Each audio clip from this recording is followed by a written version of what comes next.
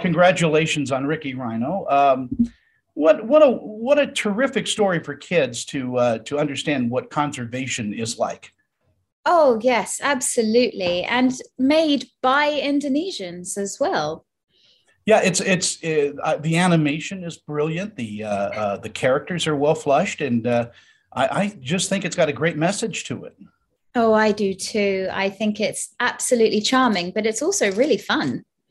Uh, is that what drew you to the project? Oh, very much. It was a bit of a rush job, actually, this one. The distributors decided that they needed to re record the two main characters and only had a couple of days to do it. So I was already acquainted with them and they said, could you do it? And I said, well, I'll give it my best shot. And they, of course, asked Paul Reynolds, who plays Benny the Duck, to join in as well. And he and I were already friends, which was great because it meant that we already had that rapport, you know. Voice work, though, is a bit different than theatrical work or yes, movie work, because you're not really bouncing off the other actors. No, definitely not. We were both recorded on the same day, but because the timetable was so rushed and we had so little time to do it, we would literally take it in turns to go into the booth. So one of us would go in, do a whole bunch of scenes, and then come out and have a rest while the other one went in and did their stuff. And I would think, as a voice actor, overdubbing someone else's work is really tough because you've got to match the timbre and the rhythm of what was said, because the animation is geared for their speech. Absolutely. I mean, this was a real collaborative effort. So, of course, firstly, I was doing my part with the dubbing over, but then the sound engineer did such a great job as well of putting it all together in such a short time. Do you enjoy this part of your job, doing voice work? I really do. I absolutely love it. It's one of the few things you can do where you can literally just focus on the emotion and your voice, and you're not having to worry about where you're standing or what you're doing or what you look like or whether your eyebrows are going up and down. You can just go for it. And you do such a great job. But do you miss theater? Do you miss live performance? Oh, yes. But this was such a joyous experience because it was so much fun, you know? And fun is really important in the line of work you're in, because things can be so heavy and dramatic at times. But doing something like this where you're, understanding a character. And I think, I'm going to ramble for a minute, but I think developing a character for animation is the same as developing a character for anything. You have to do a little backstory and figure things out. Yes, in terms of character work, it's very similar. And really, when it comes to doing a voiceover like this, the only thing missing is really mannerisms, because you can imagine that you look like whatever you want to look like when you're doing voice work. I mean, that was great fun. And working in pajamas is always good. Oh, yes. My goodness. There's nothing like being able to rock up looking like nothing on earth.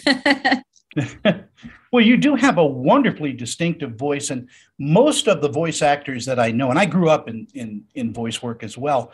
Oh, really? Yeah, are singers. Do you sing? Oh, voice like a foghorn, I'm afraid.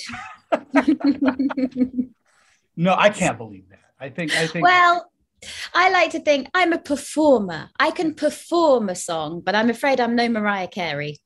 Well, no, and no one is. That's true. Not even Mariah Carey is Mariah That's Carey. a comforting thought, isn't it? What's your next project? What are you working on next? Well, I've just been doing some work on a lovely period film, hence my cute little bangs right here, because it's set in the 1930s. It's very stunning, your bangs. Oh, thank you very much. Thank you very much. I've just worked on a lovely little short film for a well-known fashion designer, actually. So that's going to be fun when it comes out, but that's all very hush-hush, so I can't really talk too much about it. I noticed that as I was reading up about you, early in your career, you did a lot of uncredited things. That's all part of getting into this business, I would imagine. Yes, I think so. I mean, the advice I would give to any young actor really is get out there and just work, work, work. Do what you can. You know, somebody once told me that even if you're not being paid, if you're working as an actor, you're in about 1% of the profession, or 2, or something really, really small. Well, your first years in this business is building a reputation and building relationships with other people. Absolutely. And it's all about reliability. I want you to come out to the United States. I want you to come out to Salt Lake City and visit us here for Sundance. Oh, I'd love that. I would absolutely love that. You'd have a marvelous panel. We put something together for you, believe me. Oh, thank you very much. Yes, I expect nothing less. In our final moments that we have, what do you think audiences are going to take away from watching Riki Rhino? Well, firstly, I hope that the adults who watch this with their kids are surprised by how much fun they have, because, you know, most kids' films, the parents are sitting there scrolling through their phones. You know, you won't have any time to do that watching this film. I hope they have a rollicking good time. And for the children themselves, again, I hope they enjoy the film, but also I hope that they learn that it's not about what's outside, but what's inside that counts. Jennifer, I had a rollicking good time just sitting here chatting with you. I'd love to do a longer interview with you if you have time sometime in the next few weeks. I'll visit you on social media and we'll arrange something. Have your people call my people. I have no people. They left me a long time ago. Oh, well, you're doing a beautiful job solo, let me tell you. Well, have a wonderful day. Crank up the air conditioning and enjoy this heat wave that you're having. Thank you very much, and have yourself a lovely day too.